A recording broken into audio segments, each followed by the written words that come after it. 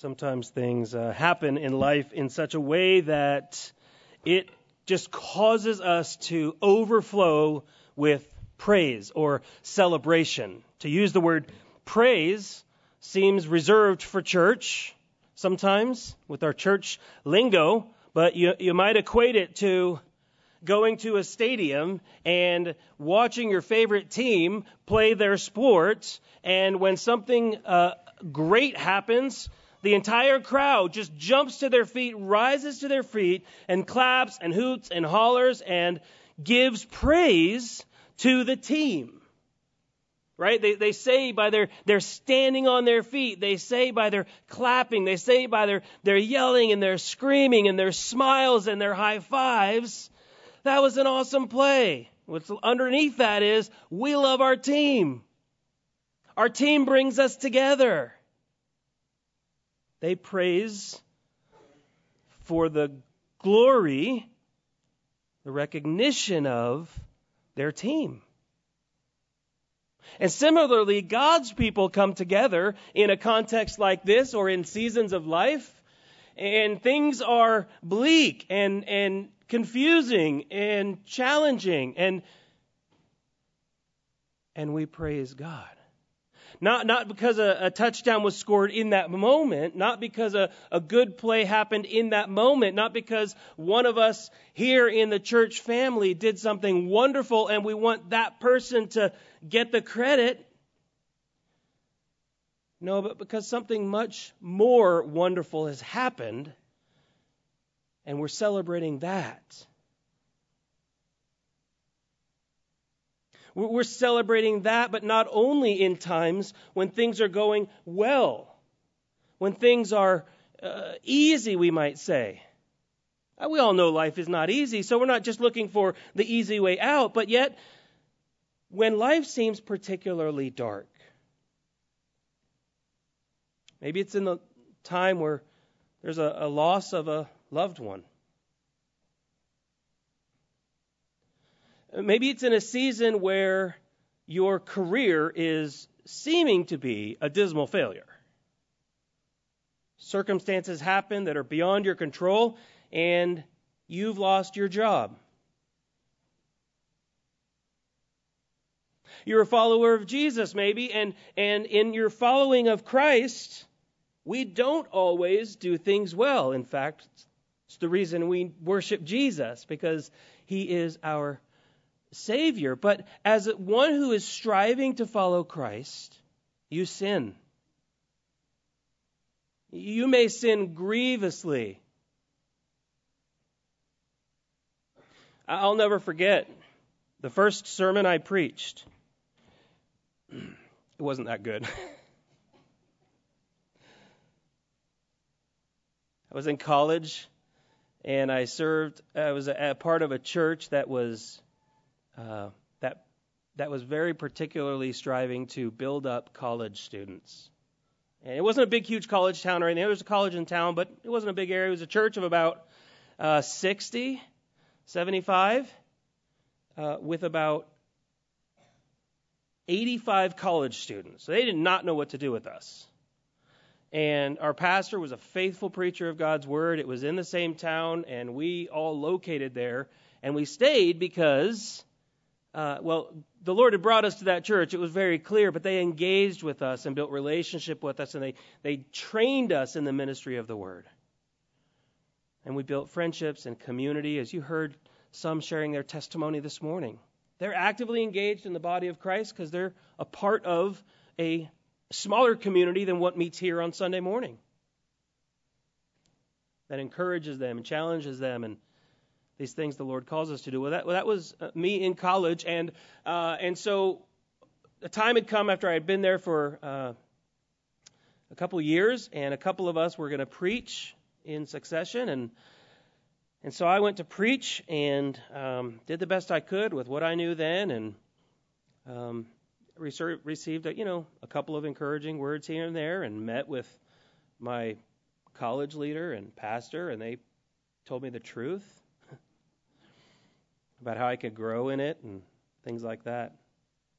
But I'll tell you, after I preached that message, man, I mean, my adrenaline was pumping, and I was, you might just call it, was just like, on a high, so to speak, in the clouds, because I loved this ministry of proclaiming God's word.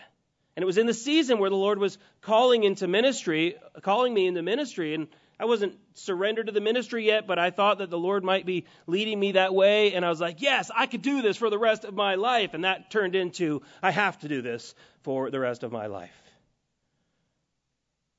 But not long after I preached that message, I willfully chose some temptation in my life. And I fell. I was a believer in Jesus Christ. I was not trusting in my own good works.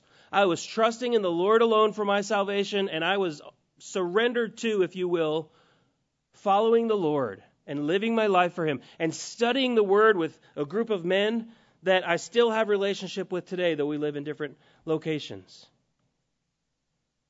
And I mean, I was excited about the Lord, and I fell. Made some selfish decisions. I chose temporary pleasure over long-lasting pleasure. And I felt like a worm crawling in the dirt, so unworthy to recognize that I could, proverbially, if you will, walk into the throne room of our King, of my God and Savior. And the Lord broke me. I thought, I can't serve the Lord. I can't do any of these things. I was so discouraged and really disgusted with myself. And through some friends that encouraged me, they didn't say, it's no big deal. They didn't say, don't worry about it. In fact, they told me that what I was feeling was all true. I sinned. I spit in the face of my Savior. And I was thinking the right thing. I'm not worthy. All of these things were true, but when said with a sweet spirit, a kindness of a brother in Christ who says, we're not worthy. With his arm around you.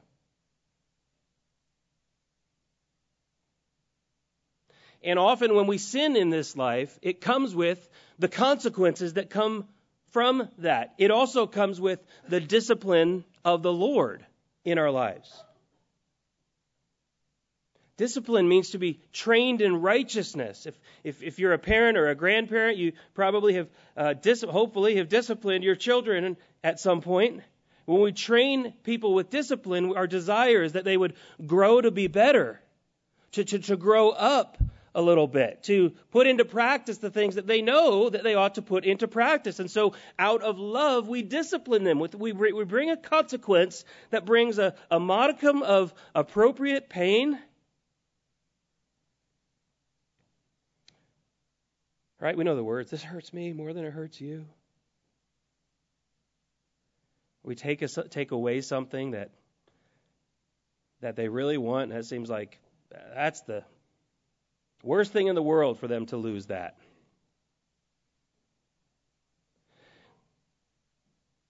In the Old Testament, we read stories about God's people, Israel. And there were seasons when the nation of Israel walked with God. They followed the Lord and they obeyed His decrees. But then from generation to generation, at times, they followed well after the Lord. At other times, they totally went the other way from the Lord. They looked at the nations around them and they said, we want what they have. They said, our joy, our success, our stature is going to be found in being more like them, in adopting more of their practices.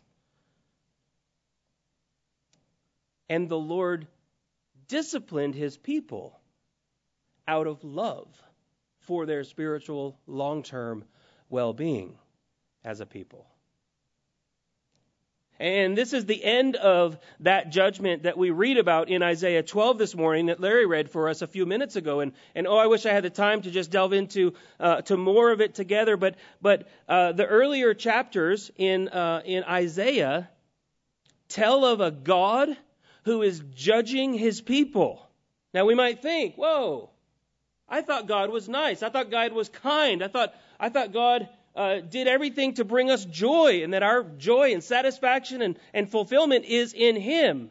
Well, all of these things are true. But when we choose to find our joy, our satisfaction, our pleasure in other gods, lowercase g, other idols, as we also heard about on one of our baptism testimonies this morning, when we try to find purpose and meaning in anything other than God, as God's people, God will judge us. He will discipline us. And in fact, the very people that the Israelites wanted to be like were the very people that God used to bring judgment on them. In fact, they took over. And the Israelite nation at this point were their slaves, their functional slaves. And that was part of God's judgment. And so we come to chapter 12 after the judgment has subsided, and God gives another promise of hope. The beautiful thing about how God works with His people is that even in the midst of judgment and darkness, God offers hope. God reminds them of who He is, what He's promised to do for them, how He's going to do it for them, and He encourages them, like my buddy who came alongside of me and said, "You're right, we're not worthy. But we're made worthy."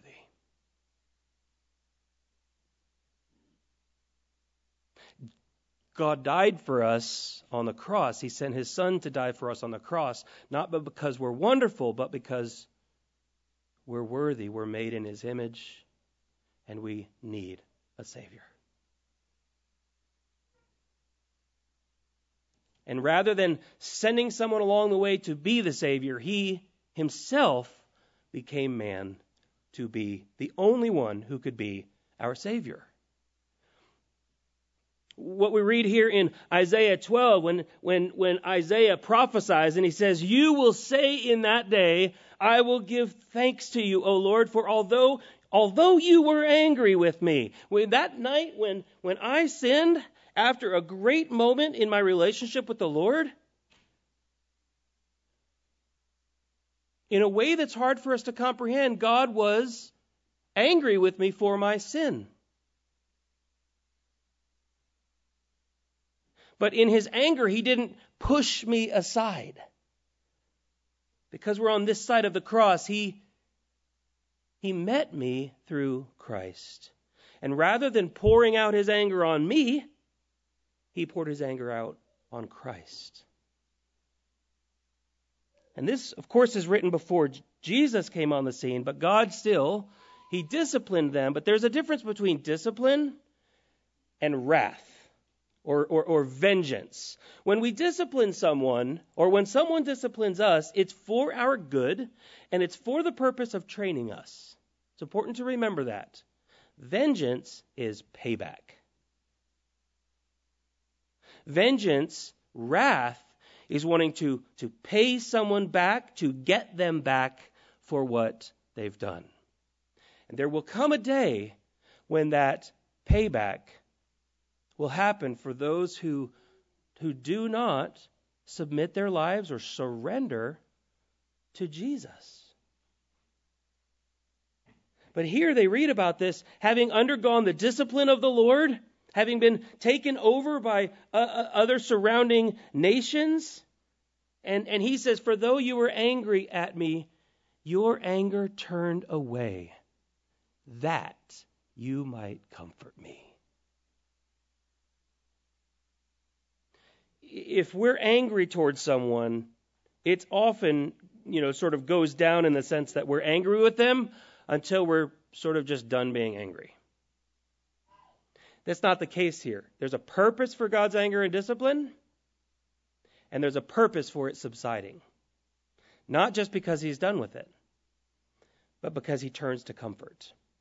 I've disciplined you because I love you, and now I'm comforting you. That word comforting, well, I should mention, I didn't even say my first point yet. When we trust God, this is a song of thanksgiving and trust. Trusting God brings salvation, and it writes a song of thanksgiving on our hearts. Personal salvation writes a song of salvation on our hearts.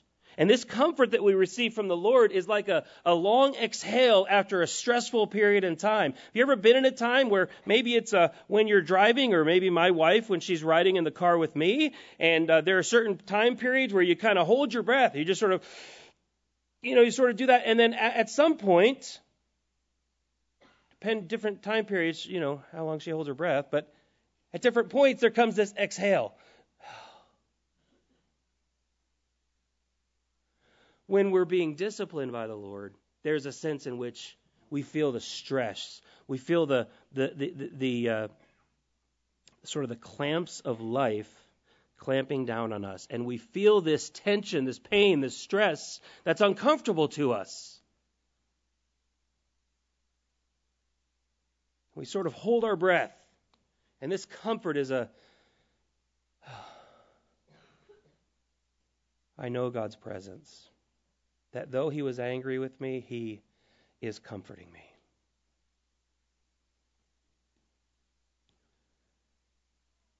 He goes on and he says, God, behold, look, God is my salvation. I will trust and I will not be afraid. For the Lord God is my strength and my song, and he has become my salvation. So rather than looking to other nations or other people groups or other outlets, other aspects of life, finances, economy, status, prestige,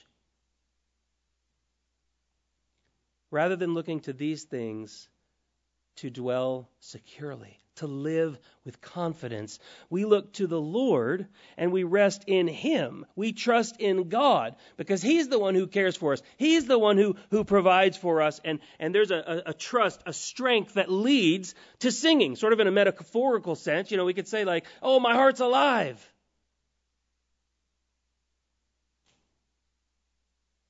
But very literally, whatever is happening in our life, when we trust in the Lord, we can sing through the night.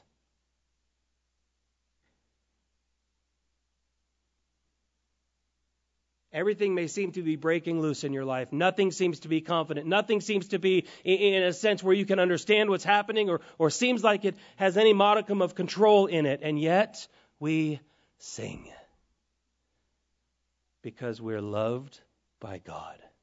Because we've submitted our lives to the Lord, which is essentially a way of saying, God, I'm not in control, even when I like to think I am. I will look to you for salvation. I don't think that my good works, the good things I do, will be enough to work my way into heaven. There was a time I did, but no longer. Because I know that Jesus paid it all, and so, as the old hymn wonderfully says, all to him I owe.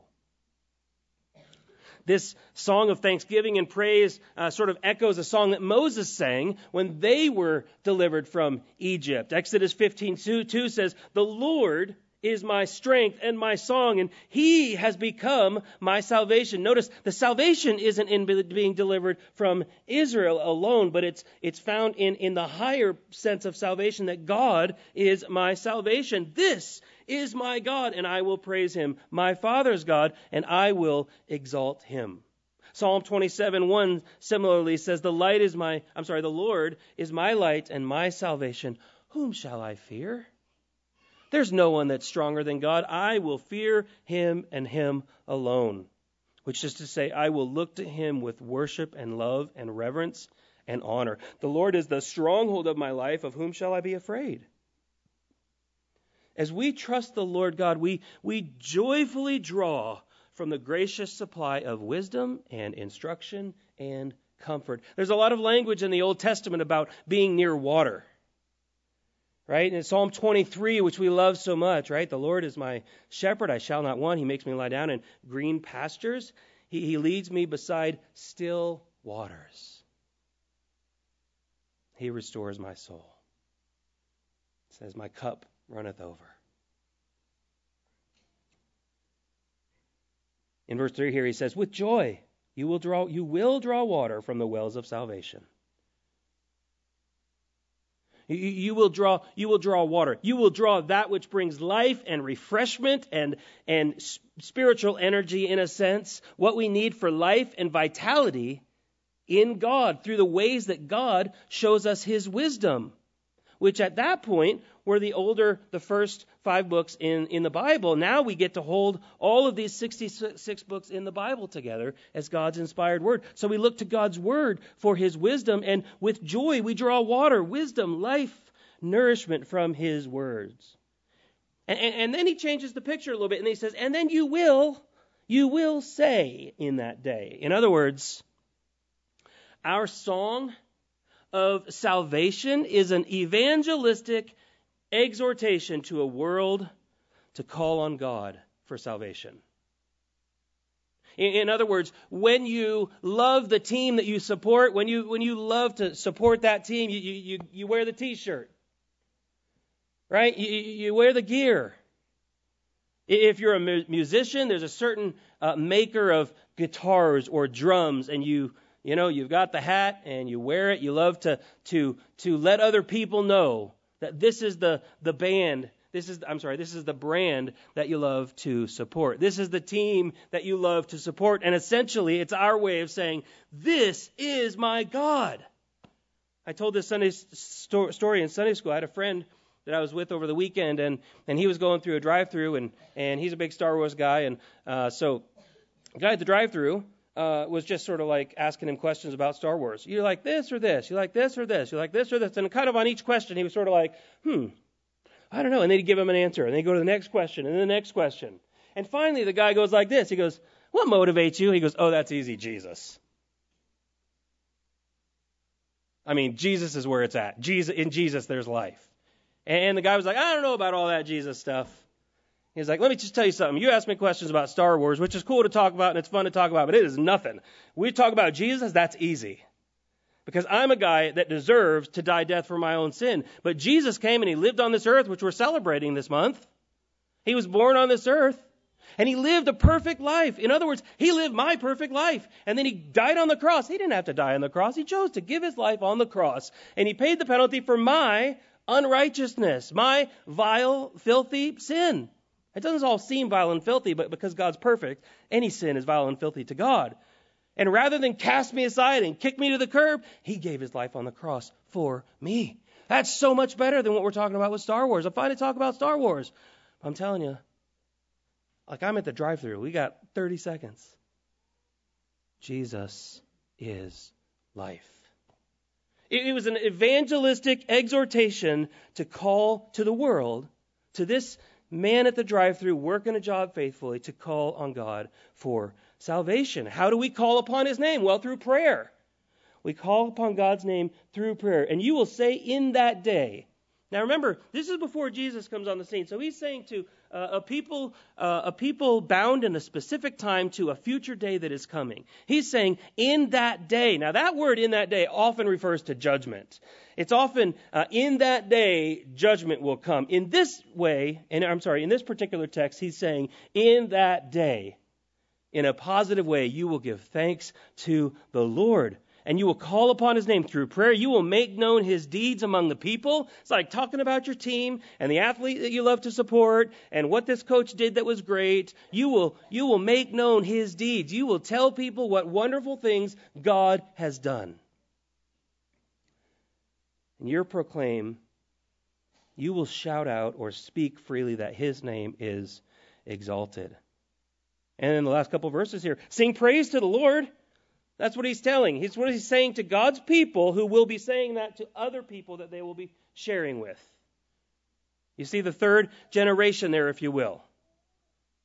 The prophet is telling God's people, I've trusted in the Lord.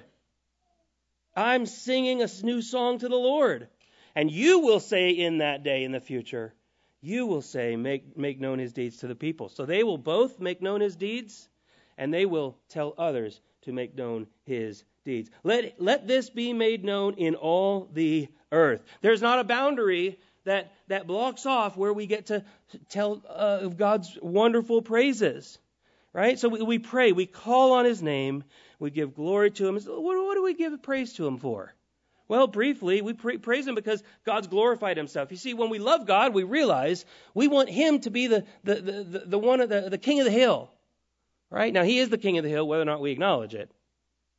But when we love God, we want him to be the king of the hill. We want him to get all the glory. We want him to be the one that is praised above everybody else. And so we praise the fact that God's glorified himself. We praise him because he's done wonderful works. We see the word Zion here. Shout and sing for joy, O inhabitants of Zion. The Israel was built on Mount Zion, and it was a it'd be sort of like just whether you spoke about Oak Grove Church or the church on the corner. Sort of a similar way of speaking about that. Alan Myers, a commentator, says the Holy One of Israel is a phrase. It occurs 31 times in the Bible, and 6 of them are in Isaiah. So the holiness of the Lord, the holiness of Yahweh, as they would call him, sets him apart, or as God would call himself. It sets God apart from all of us sinful humans. The holiness of God is shown in the visible perfection of who he is, which we see in Jesus. Someone said, Jesus hanging on the cross and living the life that he did is his way of taking a selfie for us to know him. Jesus is God in the flesh. God with a belly button, I'll say sometimes.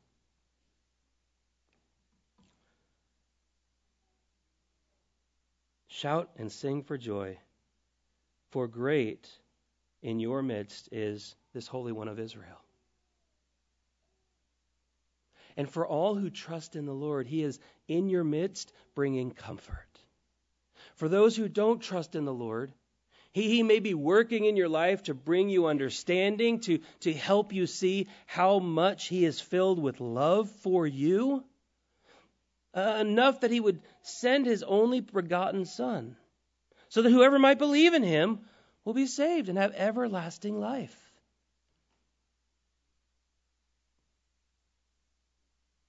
And he may be making you aware of that out of love for you.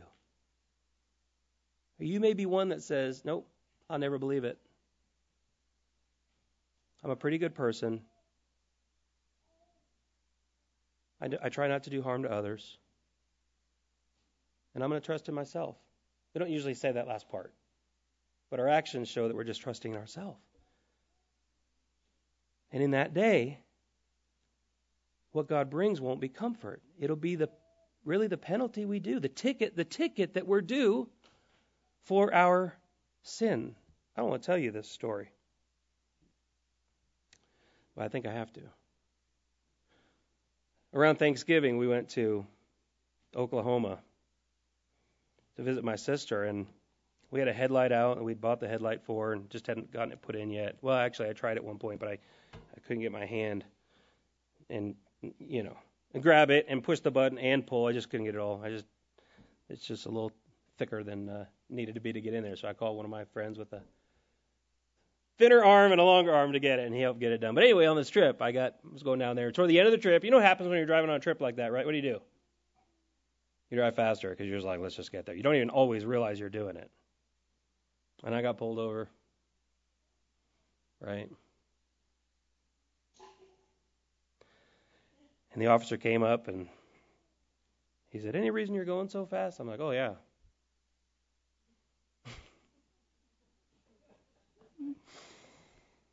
I'm ready to be done. He goes, yeah, okay. Do you realize that you have a headlight that's out? I'm like, it's right here. And he laughed. Like, how many people just drive around with a headlight in their car? Here it is. Well, he went back to his car and he came back up. And you know what he did? Let me ask a different question. You know what I deserved? A ticket. I was speeding. I deserved a ticket. And he came up and he said, I'm not going to give you a ticket. I'm just going to give you a warning. I was like, thank you. I know I deserve it. Thank you. That's kind. He went back to his car. Well, of course, went down there, and I thought about changing that headlight when I was down there, and I forgot. So then we're driving home. Can I do this while I'm preaching? Well, we're driving home, and I'm going through a construction zone. Guess what? I just love blue and red. Well, I got a ticket. No, wait, I got pulled over. So same story. I mean, they must have called each other. I'm glad I was in different states, so it didn't register in the system just yet.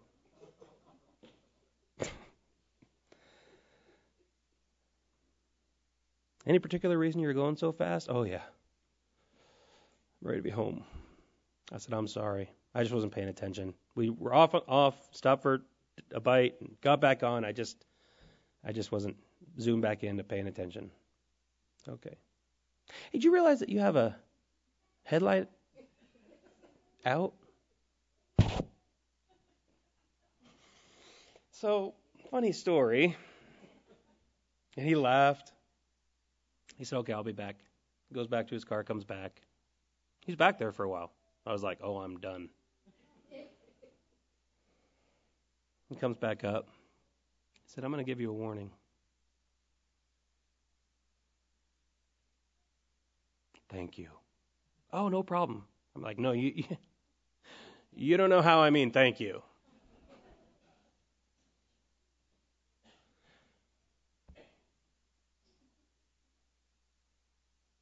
My kids are like, Dad.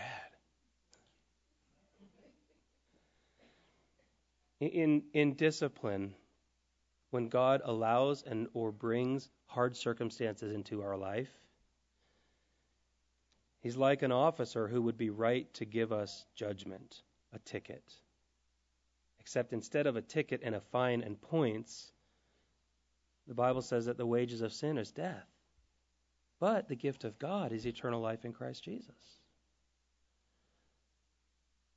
And so rather than that, He says, I'm going to let you off with a warning. I'm going to bring judgment. Judgment's the warning.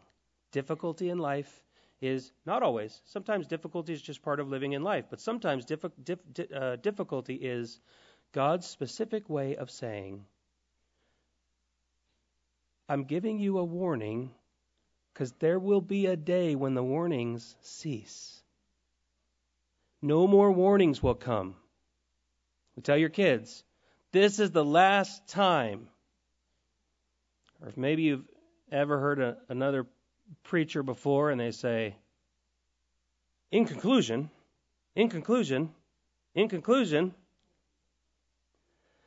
God says, out of love, I'm going to give you a warning. I'm going to judge you.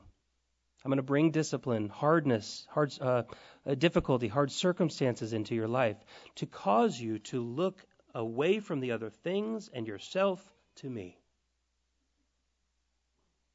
Will you accept the message I'm bringing to you?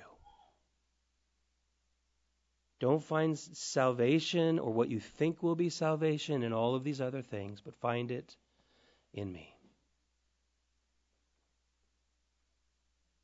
You may be a Christian who's striving to follow the Lord, and you know there are some ways in your life when you're going against what God wants you to do. The Lord says, I'm judging you because I love you, but the penalty has been fully paid when Jesus Christ gave His life on Calvary. But I still want better for you, so I'm bringing judgment into your life. You may not be a child of God.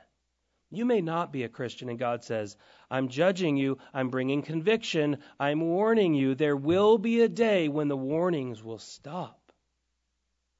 So while it's today, call on me for salvation. And not just, I will come, but I'm here to bring comfort. And to do for you what you cannot do for yourself. And I don't know where you fall on that very small continuum of child of God or not a child of God. It's an on and off switch in the sense that there are two positions. There's no in the middle. If the Lord is beckoning you this morning, would you respond and say, yes, Lord, I cast off trusting myself and other devices, and I will look to you. Like these who shared their testimony of the time when the Lord powerfully worked in their life and they came to trust in him.